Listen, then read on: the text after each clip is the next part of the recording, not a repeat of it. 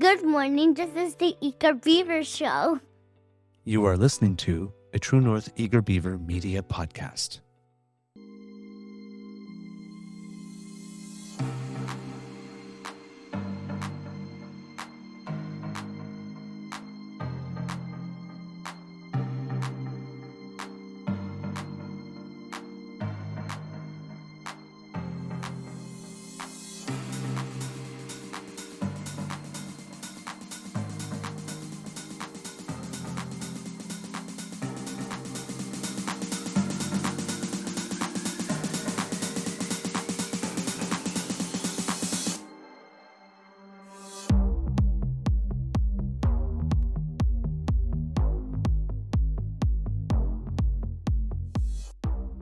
The True North Eager Beaver podcasts are proudly brought to you by our founding sponsors, the Miss V Mysteries from Corvid Moon Publishing, your source for science fiction, fantasy, and cozy mysteries featuring a broad diversity of characters. CanadianTarot.com, your uniquely Canadian online eclectic tarot community and forum, and the Peppermaster, hot pepper sauces made from fresh farm ingredients to thrill your taste buds and expand your mind.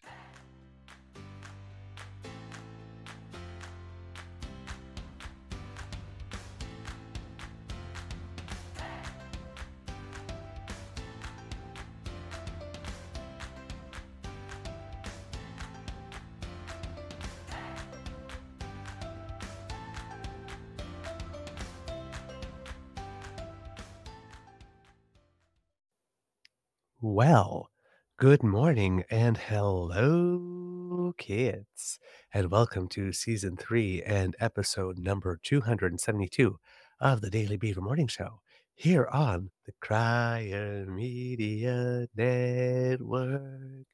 Yeah. Today, recording day is Wednesday, December 13th, 2023. And it is going to be, well, whatever the weather outside is, it is a lovely day at the Beaver Lodge, kids and cubs, because Santa Beaver has prezzies for you this morning. Oh, I can't wait to deliver them to you. We have a Wednesday morning nibble for you, and a big thank you goes to our podcast's founding sponsors, the Peppermaster, the Miss V Mysteries from Corvid Moon Publishing, and CanadianTarot.com. And with me, as always, looking, hey, giving snaps, very fine, is our Mr. Grizzly. Ooh, damn. You look good, sir. How's your mental health today? Why, thank you very much, sir. Mental health, I think, is okay. I've got a big meeting today. Suit up. I'm not going to put a tie on, though. I have lots of ties. I wore them every day for about a decade when I was in sales, and I still have lots of them. I like to wear them, but I don't need to. Yep. I'm not going to. Hey. But every day this week, I've been waking up feeling hungover, and I've not had anything to drink. Yep. So it's that. I don't know if it's the seasonal affective disorder, the lack of daylight, the mild insomnia. I'd say mild because I've been able to fall asleep easily, but light sleep, I don't think I've been getting much in the way of REM sleep. So yeah, I'm a little off kilter to say the least, but yeah, I'm in good spirits. All right. Well, good spirits, man. And I look good. So remember, my friends, it's not how you feel, it's how you look. Exactly. You look marvelous. Exactly. You need to be a certain age to get that. All right, kits. First, I need to start off with a gentle correction on myself.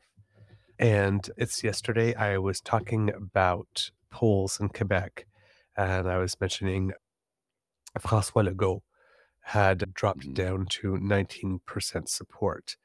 That was a mistake on my part, a big one, because according to 338.com, which is the poll aggregator, they take all the polls and they put them together, they give them weights, and the most recent polls have more weight, and based on the quality of the pollsters and all that kind of stuff. It wasn't, they're down to 19%, they're down to 25%, and the Parti Québécois has 31. The number 19 relates, and I don't know if Mr. Grizzly has it there, to their seat projection. Yeah, it's on the screen. Yeah. Should be. Seat projection. So they're in third place if there was an election. And considering if you look all the way to the left of the screen where they were at the election, they came up with about 90 seats or so. Yeah, rather precipitous Yeah. drop. The Liberals are ahead of them, and Quebec Solidaire, if you see the orange line going up, they're at 15. They're on the verge of overtaking them. And QCP, who is That's that? the Quebec Conservative Party. They Oh, have one now yeah. because Okay. they thought with declaring the death of the Parti Québécois and of separatism a little early, that Quebec was going to now fold into the regular conservative versus liberal, which is why in the last election you had the Quebec Conservative Party actually having press conferences in English only a couple of times, saying, hey, liberal voters, if you're federalists, you no longer have, federalist voters in Quebec, you no longer have to just vote liberal. Now you can vote conservative because separatism is dead. Turns out maybe not so much. I don't think it's really very much Well, alive, to be honest with you. yes, I think it's on it's its not deathbed. separatism, actually. Now the Parti Québécois, it's just they have two parties, the CAQ and the Parti Québécois and Quebec Solidaire, that are representing Quebec interests primarily over a federalist option. And it seems that quite very soon that the CAQ may be the least of these three options, almost a bit like the ADQ back in the day. Remember? With Mario Dumont, they came for a while and then they were official opposition for a bit, and then they just vanished and imploded. Just gone. So the CAQ might eventually have the same fate. Interesting stuff. But since we were talking about polls, there is some new stuff that has come out lately. And I'm going to start with, let's see, Nick Nanos. There's some very interesting things that have been happening with Nick Nanos polling. Now, Nanos polling, you have to understand, kids, is a 4-week rolling poll. So they go out weekly Mhm. poll. And then when this week's poll comes on, the one of 4 weeks ago drops off. And it goes that way. Last week, 2 weeks ago, there seemed to be a little bit of movement. But last week, lot of movement came along. And because it's a 4-week number, of course, it has the 3 previous weeks bolstering up the current number, the most recent number. So it doesn't look like such a precipitous drop when you look at their overall number. But when you look at the specific number for December 8th, so this is November 24th, that the Liberals have 52 seats nationally, right? And the Conservatives have 213. In Ontario, the Liberals have 12, the Conservatives 97. And in Atlantic Canada, the Liberals were down to 2, and the Conservatives up to 23. You go 1 week later, slight movement, Liberals up 4 seats to 60, up 5 seats in Atlantic Canada, up 3 seats in Ontario, and then go to December 8th. Boom. Yeah. Liberals up to 96 seats, 19 in Atlantic Canada to the Conservatives 11. So 2 weeks prior, the Conservatives had 23 seats. They've lost half of them in 2 weeks. And Liberals in Ontario at 30, Conservatives down to 79. Now, of course, this is still majority territory for the Conservatives, but these are big drops, very Oh, big yes. drops. And then I was wondering, Yeah, let's go back gee, to the beginning. From 213 down to 192. Right. But yeah, the change in Liberal seats is huge from it's huge. 52 to 96. That's a big jump. That's a huge Yeah. jump. I still say to everybody every time, and I encounter this on almost daily when there'll be like the National Dental Program or something program gets announced, and then you'll have a con bot troll that'll come in and go, look at the polls, to which I always respond, that's nice, dear, but come to us in October of 2025 when the election's actually taking place. Oh, and remember who was leading in the polls in the last 3 elections, if memory serves, and who won. So what does the poll mean? It means nothing. And 2 years out, it means less than nothing. It's that. So you know how I feel about polls. Oh, yeah, absolutely. Absolutely. But you know me, Mhm. I love polls, but you got to take them for what they are, right? They are a Mhm. snapshot in time. They've showed us where we've just been. So you got the Canada Proud people putting up some tweets yesterday, I believe it was. And this one is particularly interesting. If you can put it up, Mr. Grizzly, for our Yes, kids, sir. because this one made me smile a little bit. Because Nanos is showing a 14-point lead at the moment. Mhm. But Just give me a just the second. week prior, Nanos was showing a 19-point lead. So that's a 5-point drop in 1 week on a rolling pool that has 3 weeks that are higher. So you got the Mm. Canada Proud people going, "Who's ready for an election? Pierre holds a 14-point lead over Trudeau in the latest poll, December 8th, 2023." Well, yeah, if in the space of 1 week a 19-point lead dropped to a 14-point lead, I would want to go now too. Wouldn't I?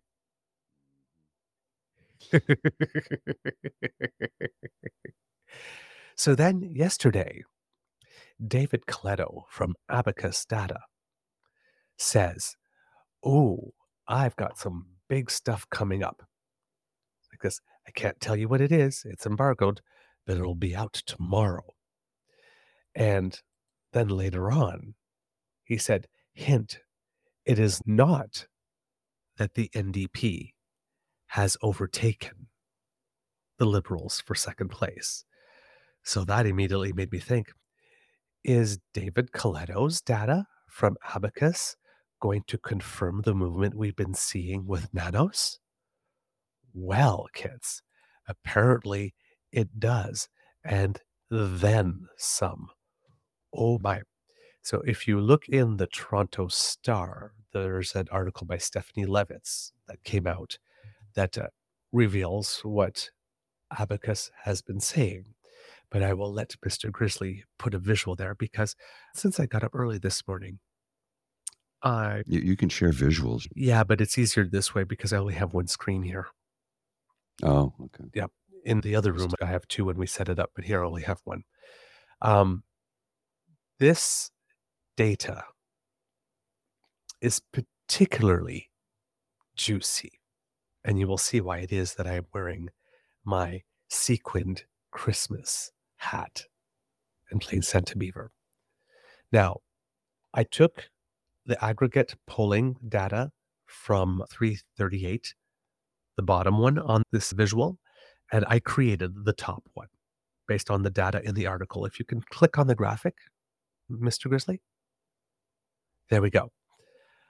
On November 11th, 2026, Abacus Data had polled 2,417 Canadians and showed that the Liberals were at 23, the Conservatives were at 42, the New Democrats at 19, for a Conservative Party Canada lead of 19 points. In about 16 days, data from December 12th, 1,919 people polled. The Liberals are up 4 to 27. The Conservatives are down 5 to 37, which means a Conservative lead of 10. They've dropped 9 points, almost half in 16 days. Gee, I wonder what's been happening over the past 16 days. Betraying Ukraine, voting no on everything, calling everybody anti Semites, Yeah. and all Doesn't. other stuff, right? This is absolutely delicious data. If you keep scrolling down, Mr. Grizzly, on the tweet thread. So the honeymoon is over. And remember, I kept on saying this is the kicking the tires phase. When there's a new leader and all that kind of stuff. Mhm. That part is over. Completely and totally over. And in a spectacular fashion because these are biggest drops. Now, the last poll from any polling company at all of them combined, that had the spread at 10 points or fewer was a Nanos one on September 9th, 2022. The last Abacus poll, specifically, that had the spread at 10 points or fewer was in early August 5th. That means in just about 2 weeks, Skippy the Wonder Pigeon, by just being himself, Mhm. destroyed all the work that the Conservative Party of Canada has done over the past 4 months. The fakeover has completely bombed. He is now officially a liability to his party. It's incredible. And both the 14-point spread, and remember, it's a 4-week rolling spread, which means that more drops are probably going to come as the high numbers that are inflating it roll off. And the Abacus 10-point spread are both lower than the 15-point spread that 338 showed on December 10th. So that means that when we get those numbers next Sunday, when they come out on the aggregate pool, that is going to drop too. And when those start dropping, then the Conservatives start to panic. Now, the Conservatives, of course, they always get their internals. All parties get their internals.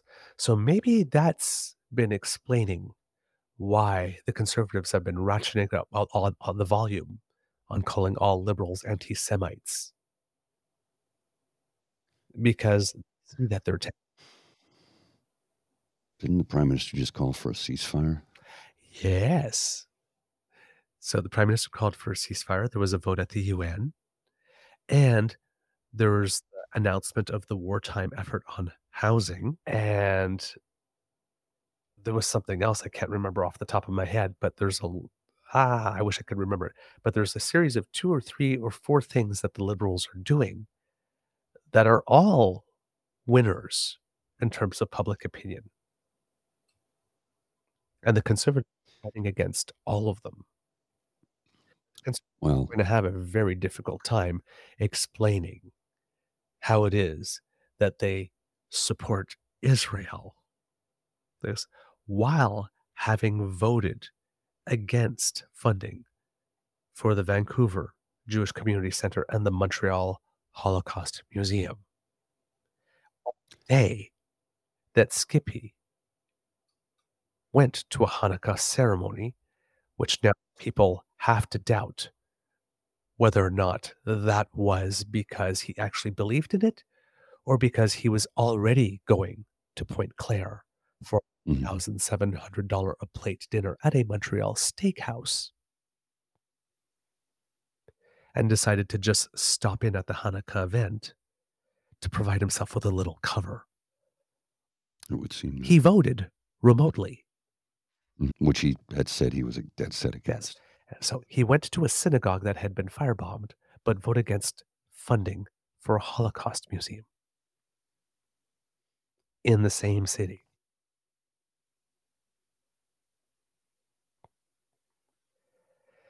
His love for the Jewish people is about as deep and wide as his love for the Ukrainian people.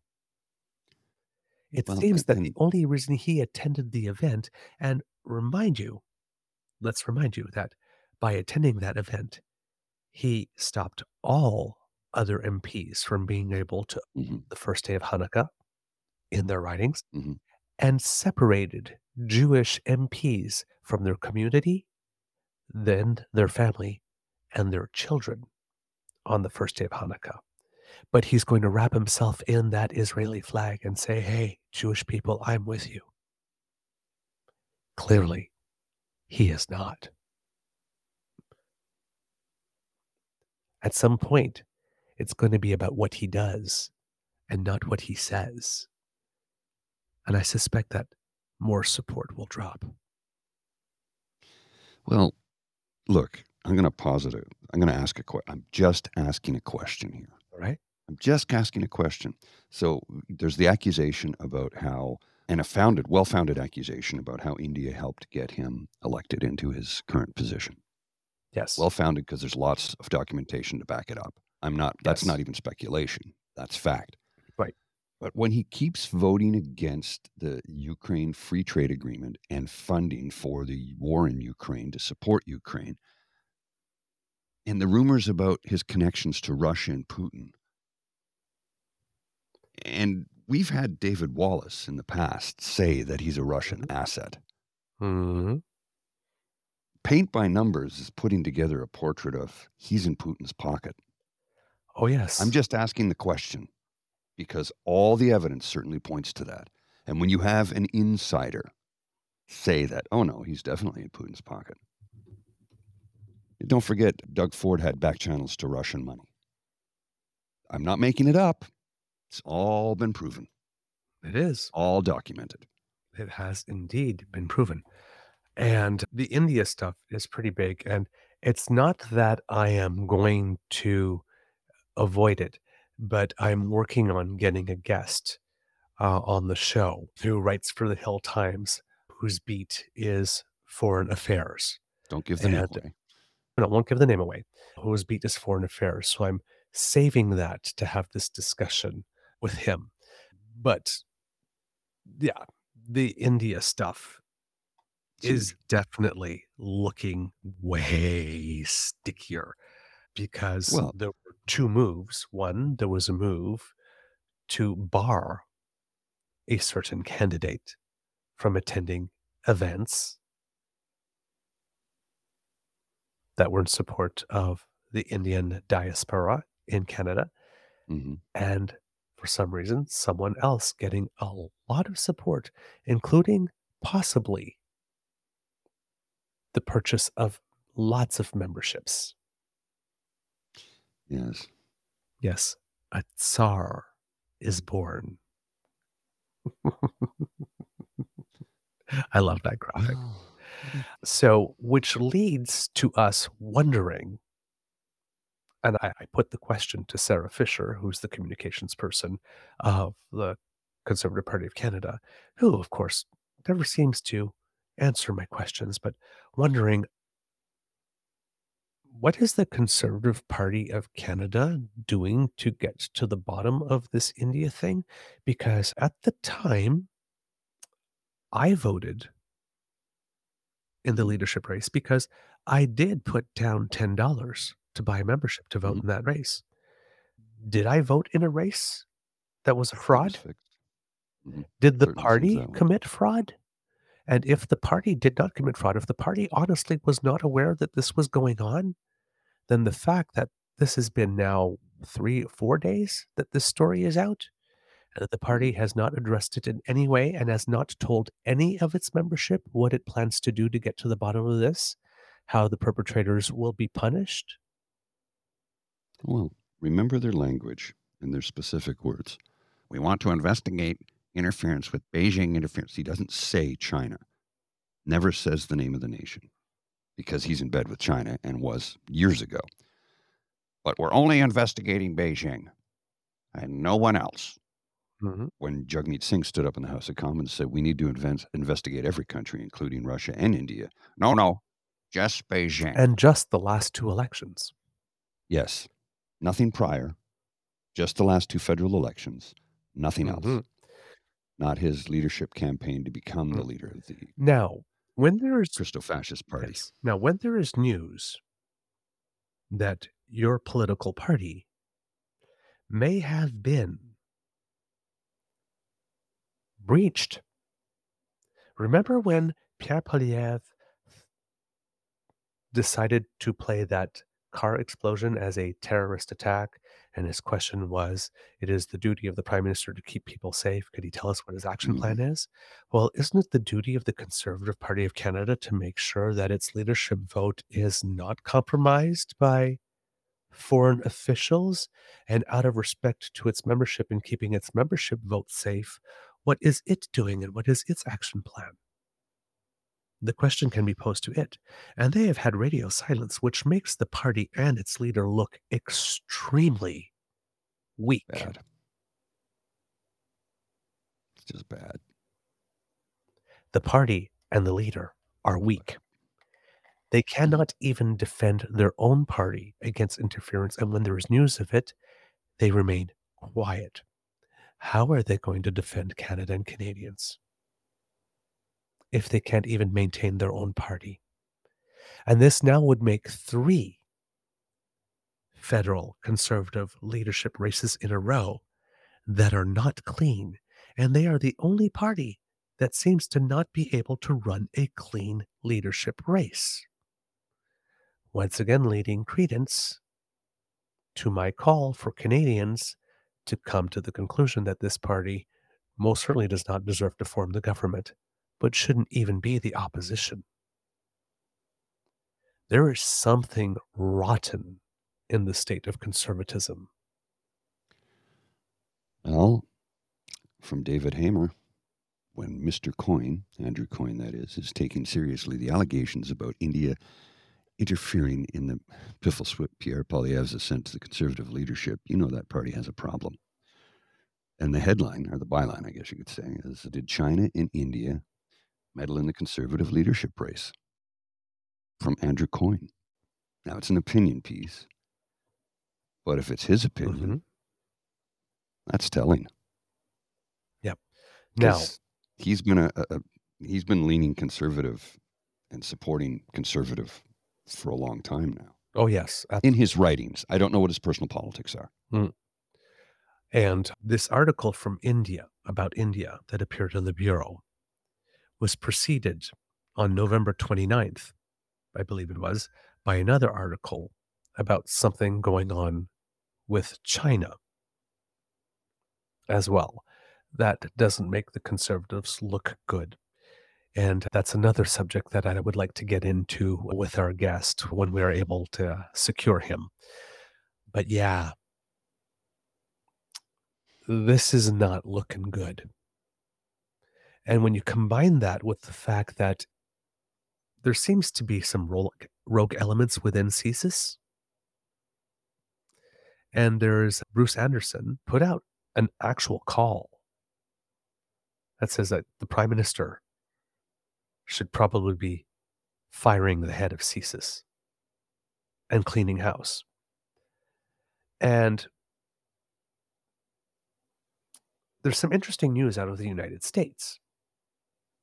Because when the Prime Minister made his first allegations publicly against India, and the conservatives were like, oh, see, he's got no friends, nobody's backing him up. And then Secretary Blinken in the United States came and said, oh, no, we can back that up. And so can our Five Eyes allies, partners. We have some information on that. And then a few weeks after that, there was charges in the United States laid against someone who is part of the same plot, allegedly,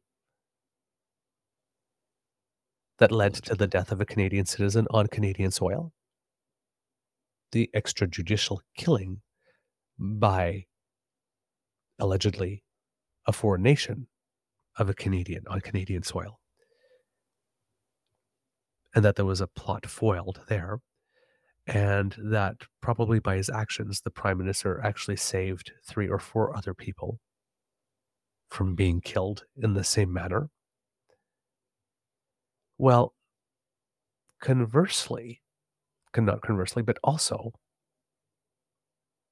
in the United States recently, there was the discovery that they had someone who was a double agent since the 1970s. Mm-hmm. And they didn't uncover him until just now. Almost 50 years. So if the United States, that has all the money, all the resources, and is really hung up on national security, we saw what happened after September 11th, having to take off our shoes and everything. Yeah. And all the money they spent in it. If a person in the United States can go undetected since the 1970s, certainly there could be a rogue element within CSIS here. No doubt. Because we certainly do not put that much money into it, and especially into verification. Well, there's a lot of money that goes into verification. A lot. Not as much as the United I know States. I've gone down that road. No, because they have a lot more resources than we do. And they are much more risk averse when it comes to that because they're the most hated nation. Yes. Right. Now, we've certainly made some enemies because we're standing up for democracy. We're standing up for a way of life that we believe in. which is everybody gets a vote, everybody has a voice, everybody has their say, everybody has the ability to say it. And there are leaders within the International Democratic Union, of which Stephen Harper is the leader, that do not like that. They call themselves the International Democratic Union, but there's nothing democratic about the way they operate or organize or run that organization. They are a bunch of despot fascist dictators. Well, fascist, I think, is probably a better term than dictators because they do use force to try and make their point. We're on the edge here, folks. Don't kid yourself. We are on the edge here. It will not happen overnight, but if we do not get involved politically, starting at the municipal level when it comes to school boards, start there and look how they've worked their way in and worked their way up and how they have a long game for this. Now, the difference between Poilievre and Stephen Harper is Stephen Harper was, as you said, the king of incrementalism. He knew how to play the long game. Poilievre, he's in a rush to be the most powerful man in Canada, and he'll do anything to get it. To the point where he's probably going to be taken to the woodshed by Harper pretty soon, if he hasn't already been, because we've not heard very much out of him in the last 5 days, other than him standing up in the House of Commons and saying that Ukraine is a faraway foreign land. There's a lot of Canadians buried in foreign faraway lands, and isn't Israel a foreign faraway land too? So And further away. Further away. Mm-hmm. And again, somebody pointed it out yesterday because it's very important to know your history. I'm saying it doesn't repeat, but it certainly rhymes. Oh, yes. And I believe that it was Neville Chamberlain Mm-hmm. back in the days of the Second World War, when he was trying to not get involved, said something like, "A quarrel in a faraway country between people of whom we know nothing." Mm-hmm. September 27th, 1938, in reference to growing British anguish over German Chancellor Adolf Hitler's ambition to take Czechoslovakia.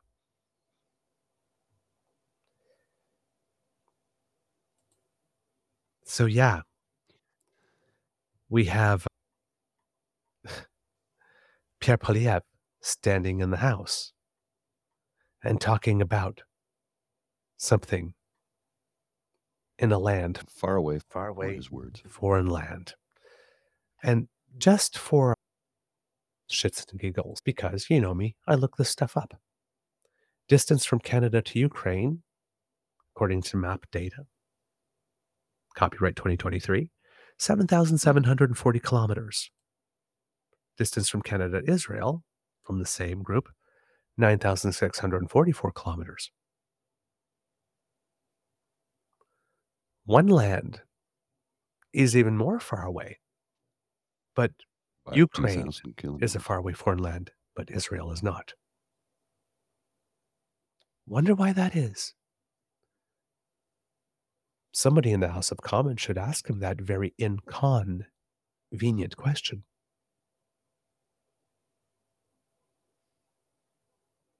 Why is Ukraine being singled out for special treatment? Well, again, like I said, if you're in the pocket of Vladimir Putin, and the paint-by-numbers picture certainly forms that picture. Come on.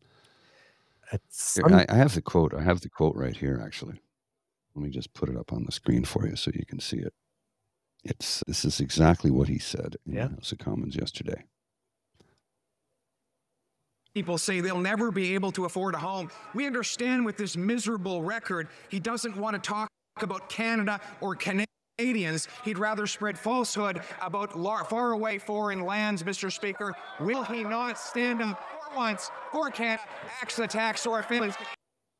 People say they'll never be able to afford a home. We understand with this miserable record, he doesn't want.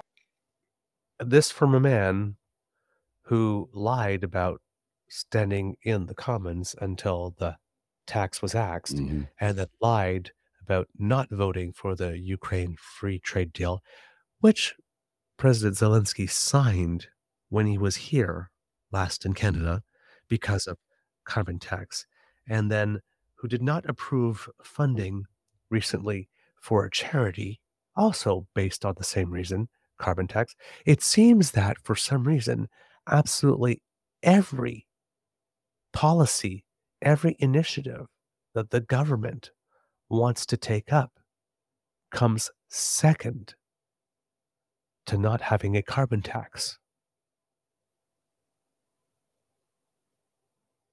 Wonder why that is. Oh, by the way, did you hear that Daniel Smith is in Qatar? Yes. Yeah. After spending, what, 10 days in Dubai? Mm. Tea. Tasty, tasty tea.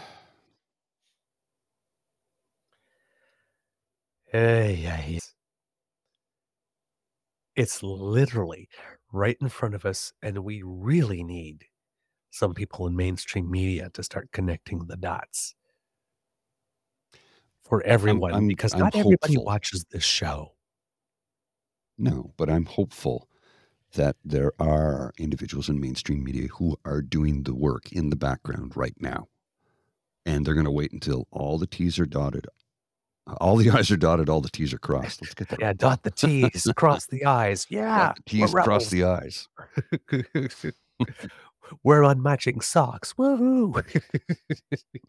I'm hopeful that there's somebody in mainstream media doing that. Cooper did the thing on India. He was the one who helped bring that to light. He basically lost his job over the story about how, who was it, the member of parliament, Liberal member of parliament, who they said, he told them to keep two Michaels in prison, when that was not the case. It was a mix-up. Anyway.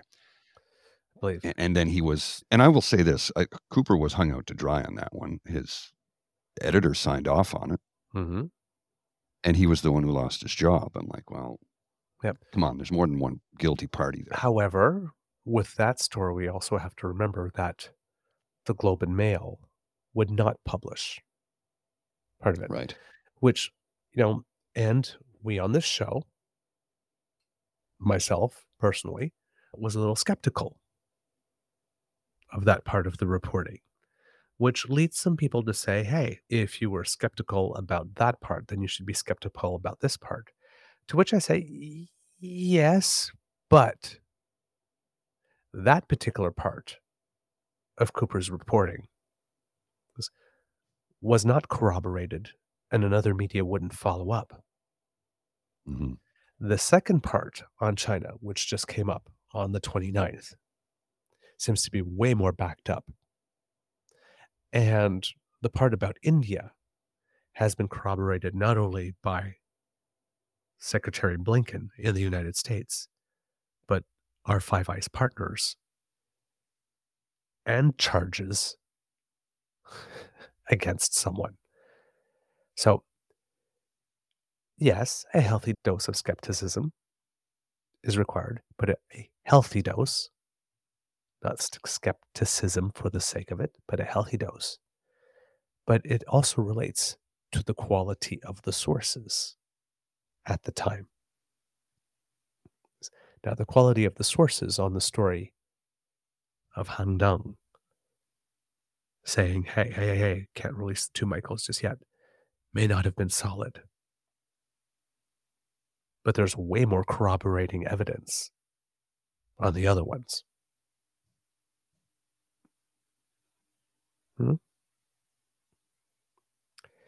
It is very interesting. Again, someone that has a budget and has the resources, because we don't, really needs to grab a shovel, start digging, or finding the spot on the body where it hurts when you press, and then just dig that finger right in there. Make a couple of people say, ow. I have to question something here. Let me show you something and draw your own conclusion, folks. But we all already know that Pierre Poilievre does not exactly get his news or his source information from Nisikop because he's not cleared to do it. We know he gets his information from Fox News, probably Newsmax, probably OAN. I don't think he's going to Canadian sources because he spouted off American sources when the Canadian sources hadn't said. He can't even handle CP, Canadian Press, right? So here's the tweet. The Conservative Party has again voted against the Canada-Ukraine Free Trade Agreement in the House of Commons, despite calls from the Ukrainian Canadian Congress to vote in favor of the deal. The Liberals, NDP bloc, and Green Party all voted in favor. Now, let me just scroll down here to one of the perhaps 4chan influenced comments that I debunk immediately. It's this individual. That's good. No more money when President Zelensky buys 2 luxury lots for $75 million. You can see this is about corruption, not about the war. Is that why he's voting against it? Because, look, I've got a little story here from AP News that will corroborate that he did not buy luxury lots, yachts. They're still up for sale. Yep. And the other thing is, this is a thing that's big in the United States. The people that are saying this are counting on us not knowing that when the United States says that we're going to spend about like $1 billion on arms to help Ukraine, those $1 million are spent in the United States to make the arms, and then the arms are shipped. It's not like somebody is loading pallets of money onto a plane and bringing them to Zelensky. Here you go. So that he can spend it as he wants. And same here in Canada. Right? They usually go to our defense industry or defense industries of countries with whom we have agreements. It's not like we write a check. No. To Zelensky. I'm just really disturbed by the willful ignorance, the gleeful willful ignorance to support their bias confirmation echo chamber theory.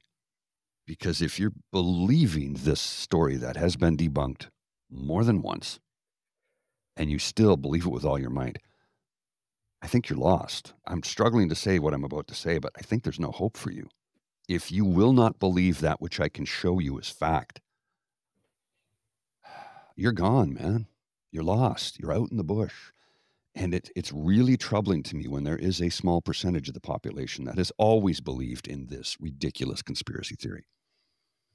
Now, I'm not saying that particular one, but in ridiculous conspiracy theories. There are people who are always going to believe them, no matter what. They will not believe what they can see with their own eyes if it doesn't suit their narrative. And that is very troublesome. And there are more and more people saying this. Now, that being said, I don't let it get to me that much because I realize a lot of this are just bot farms paid from Russia. Right. With conservative funds, maybe? Maybe. I'm just asking questions. Allegedly bought with. And as Kit, the anti-corporatist, says here, sometimes they're even older weapons that were slotted to be destroyed, and they ship their old ones to Ukraine, and they manufacture new ones for the U.S. Army. Indeed. Indeed. You have been paying attention. Ah, Mr. Grizzly, how are we doing for time? I got a little bit more. I'm working 9 to 9 today, so I'm going in for 8:30. So. Oh, okay, cool. Yeah, I have a very long day. If I get home before 9:30 tonight, I'll be lucky. Okay. I'll bring an extra stick of deodorant because I need it. Wow, that's a long day, right? It's you know how the human body works. That would be a long day indeed. Yeah, it's at least 12, 13 hours. Yesterday, you mentioned someone named Sean Rouse because you had posted a tweet of his. He's a very good follow. But you had posted a tweet of his that had listed. I'm having trouble with my past tense today. The dangling participle. That had listed a couple of claims about PP's housing video that needed to be checked into. And I went to look at that tweet that you recommended, and a really interesting thing happened because I took a look at it and I noticed that there were 4 quotes there. They're basically community notes that have been put on his thing. that are not up yet because they're still waiting to get enough support. And there are three. I'll read the three last ones first, and then I'll read the first one. The third one is the video claims that the Bank of Canada is influenced by the presiding government in Parliament. This is misleading as the Bank of Canada is highly independent of government by design. Its job is to provide monetary policy that is best for the economy, not the government. Well, and the point before that, I think, is valid too, that you've Yeah, talked hold on, about hold in the on. past. Yeah, hold on. Yeah, hold on. That's why I said I'm going to save the point before that for last. Mhm. Third point, Trudeau elected late 2015, housing prices were already rising. Peaked in 2017, then Trudeau government changed legislation, thus a decline in prices. A clear downward trend was occurring. COVID interrupted the trend. Video doesn't mention main reasons for prices rising was COVID. And the fourth one is, this video repeatedly refers to housing prices rising over the last 8 years, the term of the Liberal government. However, housing prices started their accelerated increase around 2003, especially in major cities. Below is a graph of Vancouver prices from 1977 to 2016. And In the a first second, one, I'll show you that graph. yes, please do. Just a sec here while I get it up. Bring this up on screen. Here we are. I got to minimize it a bit. It's a little bit too. I blew it up to 200% so everybody could. Oh, there. That's too much. Let's. There we go. That works. I think we can see that. Let me close that. There we are. All right. So let's show this on screen. Posted February 21st, 2016. Updated August 4th, 2016. Residential average sale prices. Detached condo. Whoops. Get off my screen. What's going on there? Detached condominium, attached and apartments. Detached homes. Yep. 1.8 million. But That's see in that nice little 2016. spike going up? Where 2003 starts, that's where it starts. Oh, yeah. Yeah. Just starts to go way up. Yep.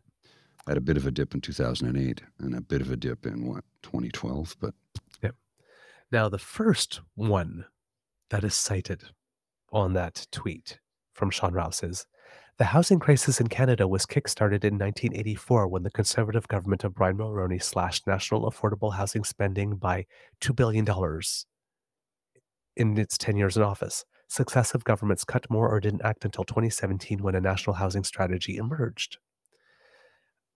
I had to write to him on that one saying that we quoted him and said, thanks. I said, thank you for this, Sean.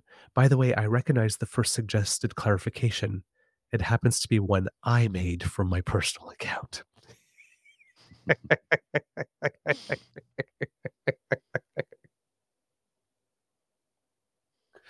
nice. I made a busy beaver. He goes, awesome. I voted for it. Hopefully it shows up soon. Thanks for your work.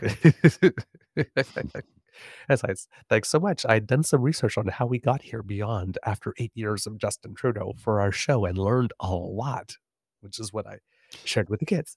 My co-host mentioned your tweet on our show this morning. Well, and let's go back to his original tweet in response to Blaine Higgs, wondering why home prices are out of reach for many. Watch this. Pierre Poilievre's documentary in quotations because he conveniently left out a lot of facts. Oh, yes. This PP post has several suggested clarifications that will soon show up under this specious claim.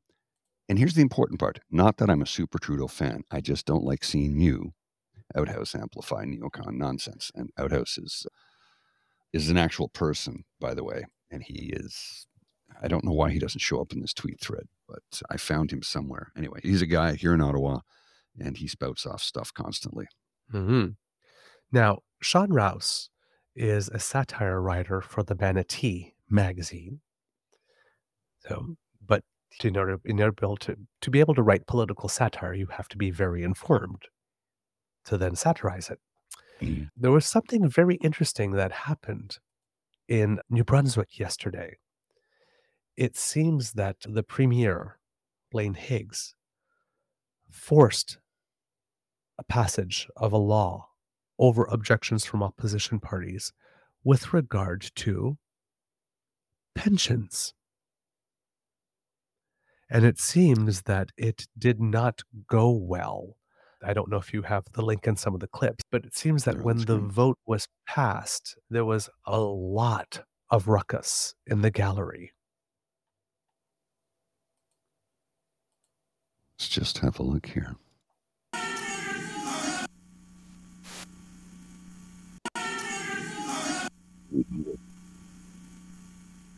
Total days 27, bid set, total days 19. He's good. The total yeas 27, total opponents 19. In my opinion, the yeas have it, and I declare the motion carried.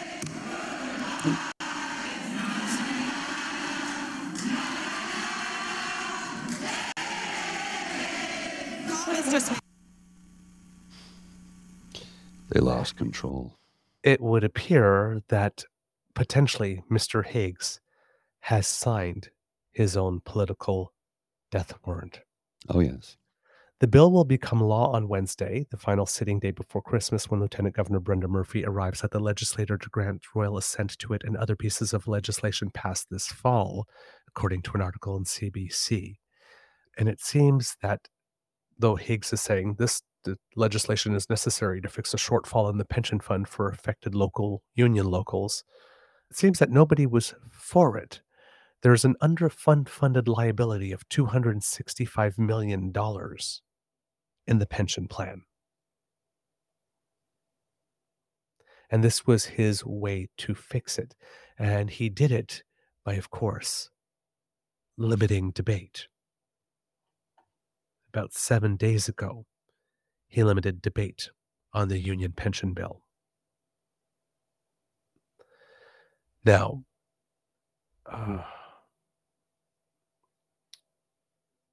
this is not a new tactic from conservatives trying to stiff public servants as either of salary or pension benefits. The Pension Plan Sustainability and Transfer Act would force 2 QP locals in the education sector and 3 groups in the New Brunswick Council of Nursing Home Unions into a process to determine the future of their pension plans. It requires them to choose one of 3 different shared risk pension plans, and for the transition to begin by February 1st. Shared risk pension plans. He's trying to impose that on them, and successfully in law has done it. Now, I don't know if Mr. Higgs is watching what's going on in Quebec. He's about with that big public service strike. 420,000 people. Yeah, that's also not helping Mr. Legault in his seat count. Blaine Higgs has basically signed his... Yep.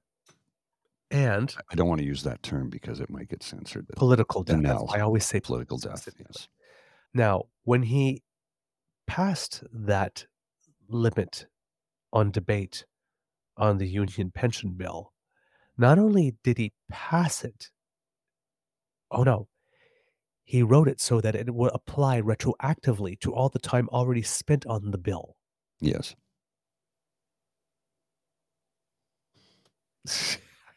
Dude. Really? This is not the way. Yes. Earlier that week, union leaders said some members might strike, something that would be illegal, but that QP said would match the violation of bargaining rights in the legislation. I can't tell you what the members are prepared to do, but whatever decision they make, I can tell you that we, as their leaders, will support them, said the leader of the union in New Brunswick at the time, Stephen Drost. Do you think the vast majority of New Brunswickers are regretting the decision they made when they last went to the polls? We need to change the government. Oops. Oops. And this is the thing I keep telling people. You see how bad the provinces are run by cons? Look at Alberta, Saskatchewan, Ontario, New Brunswick, and even Nova Scotia to a lesser degree. The only one that's been run well is PEI, and yes, because they have a literal progressive conservative government. Literal progressive conservative. And they're doing okay. But you look at every other province run by a con and see the shape they're in. And look at Alberta's healthcare. It is destroyed. They are privatizing it as we speak. Yep. Actively doing this. So you look at these con governments and you think Pierre Poilievre is going to do any better for Canada? You think he's going to do anything to make your life better? He'll put more money in your pocket by taking away the services that you rely upon. Hey, look at that. My taxes were cut. I don't have to pay as much money. What do you mean I got to pay $1,200 a month in health insurance? Well, you don't have public insurance anymore, so now it comes out of your own pocket, but you get a powerful paycheck out of it, don't you? Ask your American cousins how they feel about the health care they have. If you don't work for a big corporation that gives you good health care, you're screwed. Oh, yeah. Absolutely. The highest amount of debt in the United States of America, medical debt. Absolutely. That's the highest amount of bankruptcies in that country. Highest debt and highest bankruptcy levels, medical debt. You want that? You want that, Canada? Elect Pierre Poilievre, and that's what you'll get. I know many people are dissatisfied with Justin Trudeau and the Liberal government. I know that, and I understand that. I have my issues with them too. But electing someone who will destroy your life to own the libs is the stupidest thing you could ever do. Biting off your own nose to spite your face is ridiculous. And this is what's being proposed. I just... Oh, yeah. Oh, yeah. Oh, yeah. Exactly. Absolutely. And the proof of that is that, for example, if we're talking about housing, right, where Pierre Poilievre has been making a lot of noise for a lot of time, saying, oh, look at housing after 8 years of Justin Trudeau. Look at all this terrible thing. He was just recently quoted as saying, the government needs to get out of housing. So I'm confused. Yeah. Like very confused, because if he is saying, he's been saying the whole time that he will fix it and look at my plan, but he's now saying that he needs to get out. Sean Fraser on December 7th, the Conservative leader said that the governments should get out of home building. Tonight he doubled down by voting against 71,000 new apartments and 15,500 new homes for our most vulnerable. Solving the housing crisis takes investment in housing, not costs. And he points to an article in the Victoria Times Colonist, says governments should get out of home building, Poilievre says in visit to view royal construction site. So he was at a construction site and said government should get out. So we have basically, if I was Pierre Poilievre, this is what he's saying, but he doesn't say it. I lie that everything that is wrong about housing is Justin Trudeau's fault, but don't count on me to fix it because I believe government should get out of home building, though I've never told Doug Ford that. Well, He was and flopping remember, all over the place. well, remember, folks, remember Doug Ford. We're building homes, except the province isn't building anything. Nothing. The homes that are being built, that Doug Ford keeps railing on about, were by private for-profit developers. And I don't have a problem with private for-profit business if it doesn't harm the public purse. Right. We're a private for-profit business, but we're not harming the public purse. We don't get tax dollars. Matter of fact, we pay a lot of tax dollars just to run this show. Yep. Bandwidth, hello? All the equipment, that's all taxable. Yep. Yep. Absolutely. Absolutely. It's just, oh, my word. They're really something else. And here's something I would like to play for you, Mr. Grizzly, because I'm going to talk about the housing strategy tomorrow, a little more. Okay. But Sean Fraser had this intervention a couple of days ago about Pierre Poilievre and housing. That is Intervention? really. Interaction? Pardon? You said intervention. Was that intentional? Yes. Intervention? Well, intervention. Yes. Maybe I'm thinking in French, but he said something. He made an intervention on the subject. Because an intervention is when we get together as a group and say, "You've been drinking too much. We need to put you in a Yes. home." Like That's where my head goes. I might be Thinking en thinking français. in French, but made a statement. And I would like our kids and cubs to see this because this guy is something else, Sean Fraser. Well, I'm impressed with everything he's done thus far. Let's have a look at this. When I actually compare the measures that we're putting on the table to the measures that Mr. Poilievre is proposing to advance, his plan will result in fewer homes being constructed than we are already on pace to build. Moreover, I don't like the way he demeans people who can't afford a home. I don't like the way he describes co-op housing as Soviet-style housing. I don't like the way that he calls a small and modest home in Niagara a shack for promotional purposes. I don't like the way he uses homeless people as props on his social media accounts. The reality is we have to ask ourselves, not how are we just going to tap into the anxiety that's very real in communities for our own political gain, but who are we trying to help at the end of the day? When I actually compare the measures that... Wow. That's... more of that, please. Uh-huh. More of that. A lot more of that. Uh-huh. Well, in his tweet, he says, when I compare, and his tweet, I'm going to read it here. When I compare the measures we're advancing to what the Conservative leaders are proposing, it's clear his plan will add red tape, increase the cost of home construction, and build fewer homes. When it comes to home building, it's time to invest, not make cuts. So he'll rail on about we need homes. Okay, we're going to build homes. No, that's not what I meant. Right? He's literally... But we're going to build homes, not what I meant. And here's the irony. So I had tweeted this. So on Monday, I guess I tweeted this in response to Mackenzie Gray's report on Global TV. Yes. I think it was Global. Yes, Global. Mackenzie Gray, since nearly 80 years after it was first implemented, Global News has learned the Fed are reviving the CMHC's wartime housing, in quotation marks, program to provide standardized blueprints to builders. Here's my scoop on how it could bring down cost and speed up new home builds. And my response to that was, well, actually, it was a quote retweet.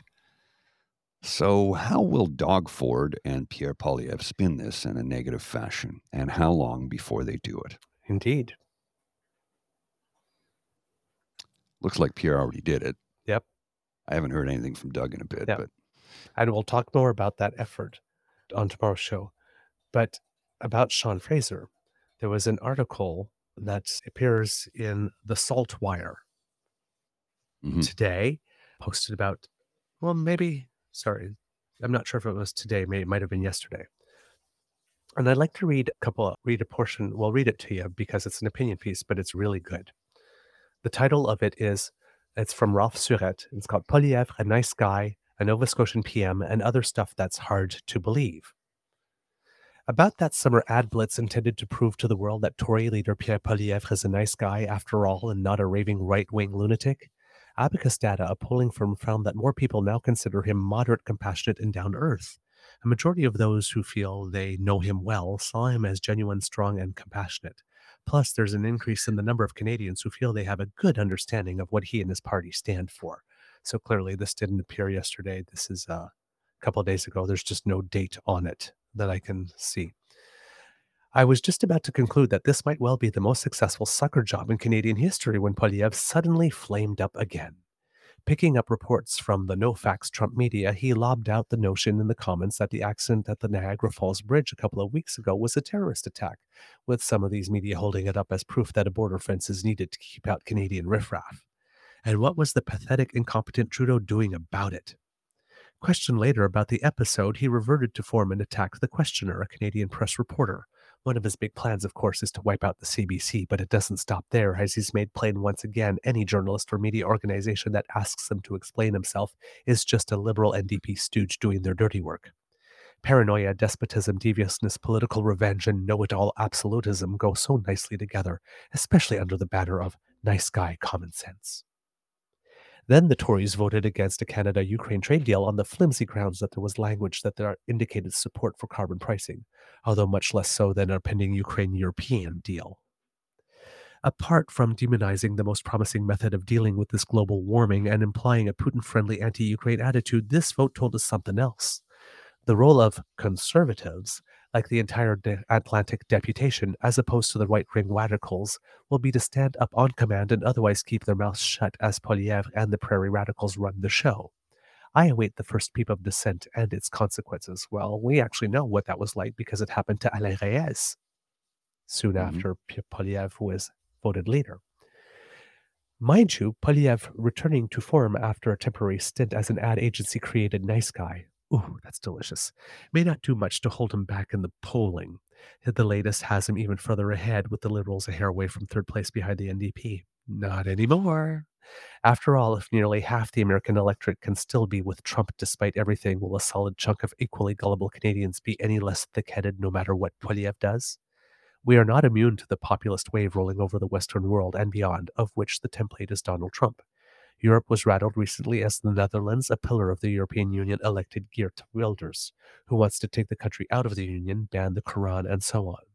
And desperate Argentinians have just elected what looks like a mop-haired nutcase in Javier Milei, who wants to abolish the central bank as a climate skeptic, a staple among these guys, calls the Argentinian Pope a communist, himself an anarcho-capitalist, and his presidency a leap into the void.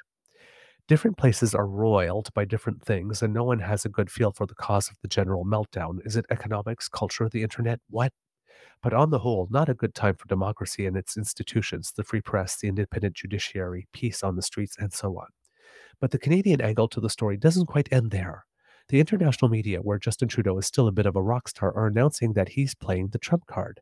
That is, trying to stick the Tories with the MAGA label and hope that a Trump debacle will ensnare Poilievre. That's unlikely to work, of course, since the larger part of this issue is that he himself is past his best before date. The only thing that would rattle the cage would be if he quits. Rumbles are getting louder, and if he does, things might get more interesting still. Consider this. Central Canadian commentators are gaga about, wait for it, a Nova Scotia MP as his possible successor. He's Sean Fraser, housing minister and an MP for Central Nova. At 39, he's not only impressing as housing minister, he's said to be sharp, focused, and engaging on the larger politics. Plus, having gone to Ottawa in 2015 as a unilingual Anglophone, he's become impressively bilingual since. CTV commentator Don Martin called him, quote, the Conservatives' worst nightmare. Well, I'm seeing and hearing lots of stuff, and I have trouble believing these days, but let's keep an eye out as the drama unfolds. A Nova Scotian taking the country by storm and saving the day? Good grief. What next?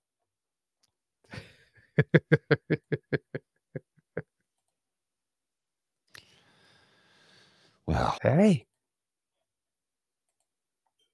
Which brings us Seldom am I without yes, words. which brings us back to the initial polling from the beginning of the show. And I also want to read to you the article by Stephanie Levitz because there's some very interesting data there. Conservative leader Pierre Poilievre tried to boost his MP's morale with bags of fast food during a marathon voting session he forced over the weekend. But during that same session, public opinion was souring on him, a new poll suggests. The latest Abacus data survey provided exclusively to the Star reveals a 5 percentage point drop in support for Poilievre's Conservatives, an increase in those who have a negative opinion of Poilievre, and a move away from him among those who think it's time for a change in government.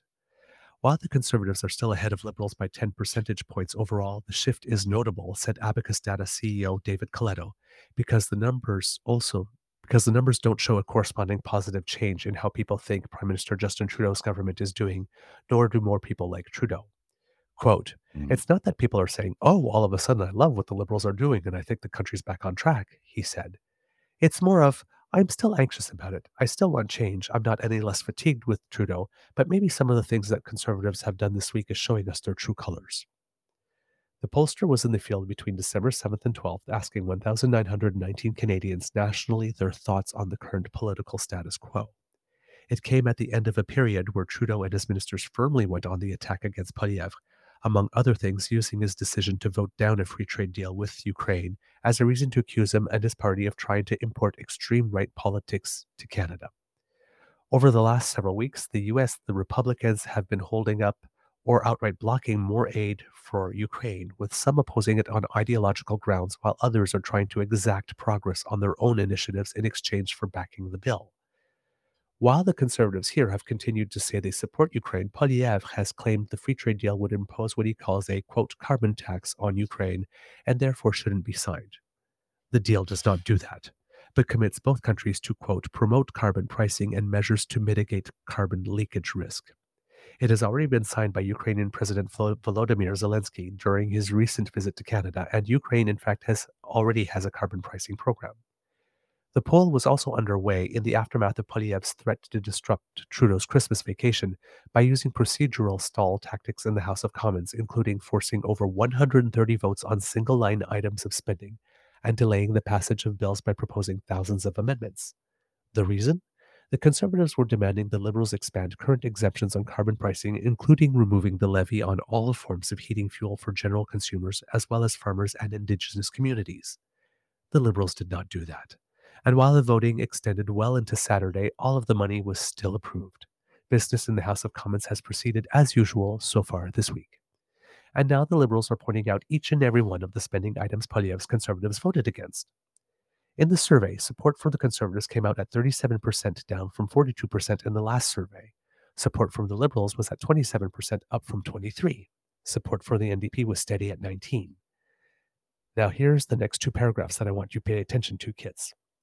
At the same time, of the 32% of voters who want a change of government but don't think there's an alternative, the poll found more people are now likely to vote Liberal, 36%, than there were last month at 28%. So while the Liberals have gone up 4% in their general support, among people who thought maybe it's time for change, they've gone up 8%. Double. Meanwhile, among those who voted Liberal in 2021, 66% said they'd do it again, up from 58%. That's another 8% against people who have voted Liberal in the past and therefore might be likely to do it again. Those two numbers are huge. Oh, yes. And are not probably fully reflected in that 4% in general. But this is vote. These are people who do vote.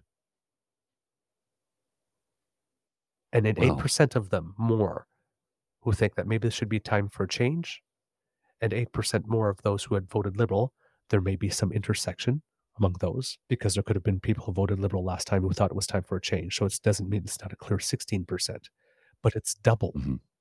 Both of those numbers, 8, are double the 4% they went up. Quote, I think this is an indicator that the Conservatives can't take victory to the bank, that there are voters out there who are paying attention and are genuinely on the fence, perhaps not fully comfortable with the Conservatives and not ready to give the Liberals another shot. And that's what 2024, I think, is going to be about, the fight over those voters. And that is with our media, very conservative dominated, soft pedaling all of this. And yet Canadians are still noticing. Well, and remember the whole filibuster thing was about axing the carbon tax, right? So we can bring home powerful paychecks and bring home groceries to Canadians. And how many articles have we read now that carbon tax accounts for 0.3% increase in food prices? That's 30 cents on a $100 grocery bill. Yep. Remember that the next time you promised affordability at the grocery store by axing the carbon tax. I can guarantee you that your home insurance rates are going to go up more than that. Oh, yes. Absolutely. Whew. We got to wrap up. I have to get into the office. It is 20 after, and I have a 10-minute walk ahead of me. So, Yep. All right, kids. We hope that you loved this episode of the Daily Beaver Morning Show, because we loved making it for you. And I especially love it when I get to bring you prezzies. Delicious, delicious prezzies. Because sharing is caring. Make sure you tell everybody about this, your peeps, your poops, everyone. And we know that you do it because we are growing and your word of mouth is priceless. If you would like to make sure that you do not miss an episode, well, you don't have to. Thanks to the Ray Girl. you just go to our pod page, podpage.com/The True North Eager Beaver, lowercase letters with a hyphen between each one of those words. And that way, when you subscribe there, when we have something fresh off the bandwidth, we make sure it goes right into your box. And if you would like to help us even more, because our True North Eager Beaver Media Incorporated YouTube page has now reached 500, which means now we're aiming for 1,000. We need your help. So you go there and you make like Kit Elaine and you smash with 1, 2, or 3 of our buttons, like, share, subscribe, which are our 3 favorite words other than free beer today. Yes, you right on cue, Mr. Grizzly. And if you would like to make sure that we do get some free beer today, because the only time I get free beer is when I lose at curling. And I don't like losing at curling. So if you would like to make sure that we have free beer today, that little squiggly by Mr. Grizzly's head there, well, that brings you to the Emergency Hydration Fund that allows us to keep our vocal cords moist so that we can bring you this product. If you go there, you will find our tip jar and you can leave a contribution, and we appreciate it very much. If you would like to write to us, our email is truenortheagerbeaver@gmail.com. If you're listening on Apple, please, stars and reviews. 5 is a beautiful number, but hey, give us what you think we deserve. And from the Beaver Lodge, this is your Eager Beaver saying, because democracy is something that you do, write your MPs, get your XPB shots to help keep our hospitals unclogged. All right? Very important. From the Beaver Lodge, this is your Eager Beaver saying, it could be a tough world out there, so please be kind to and gentle with yourself. Mr. Grizzly, some words of wisdom. I don't really have words of wisdom other than I just wanted to let folks know who were not aware that the actor Andre Braugher passed away yesterday. He was formerly star of Brooklyn Nine, brilliant comedian and brilliant dramatic actor in Homicide: Life on the Street. 61 years of age, too young to go, was a charming fellow and a great actor. Absolutely. And he will be missed. And we steal a lot from his show every time I say title of your sex tape. All right, Mr. Grizzly, roll them credits.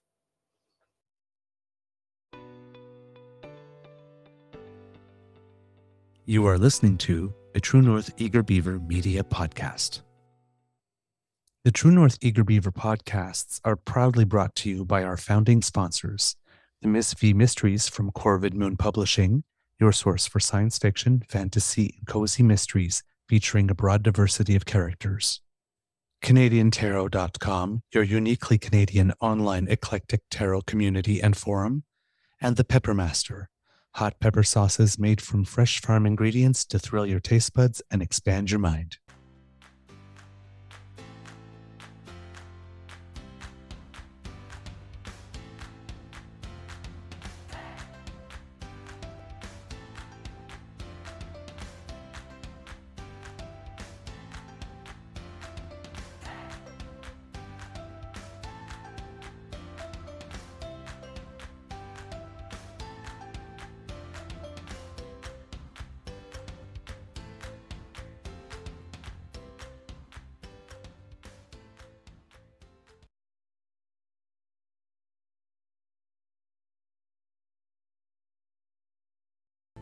Welcome to the place where everyone knows your name, where everyone's your friend, where good times are had by all. Sit back, relax, pour yourself a beverage and enjoy our company. I know we'll certainly enjoy yours. Welcome to the True North Eager Beaver Pubcast.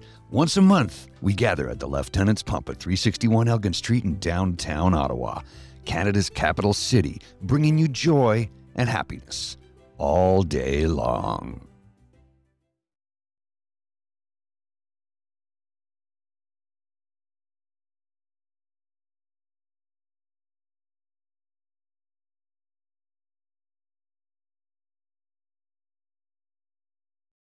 The Podcast Super Friends is a monthly meeting of 5 podcast producers.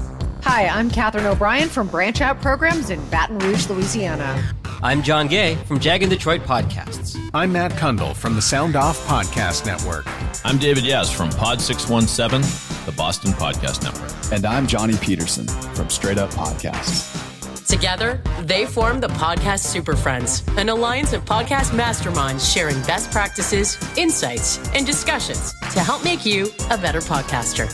Follow or subscribe to the show on Apple Podcasts, Spotify, Google Podcasts, or at soundoff.network.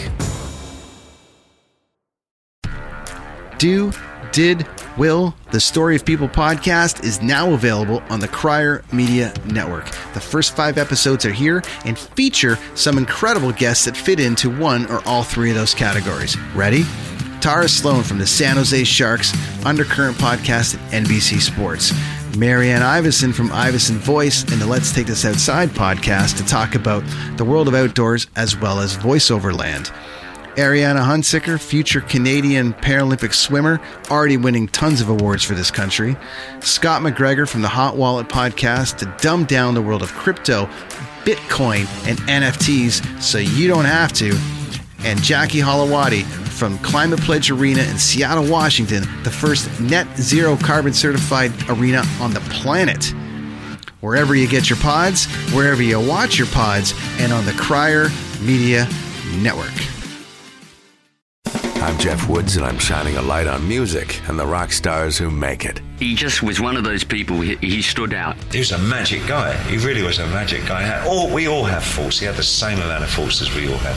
This is before Led Zeppelin. Robert was full on. I mean, he was Led Zeppelin without the band behind him. He had the hair, the jeans, the whole thing, you know, and he was amazing. The Records and Rockstars podcast, heard around the world and yours to hear wherever you get podcasts.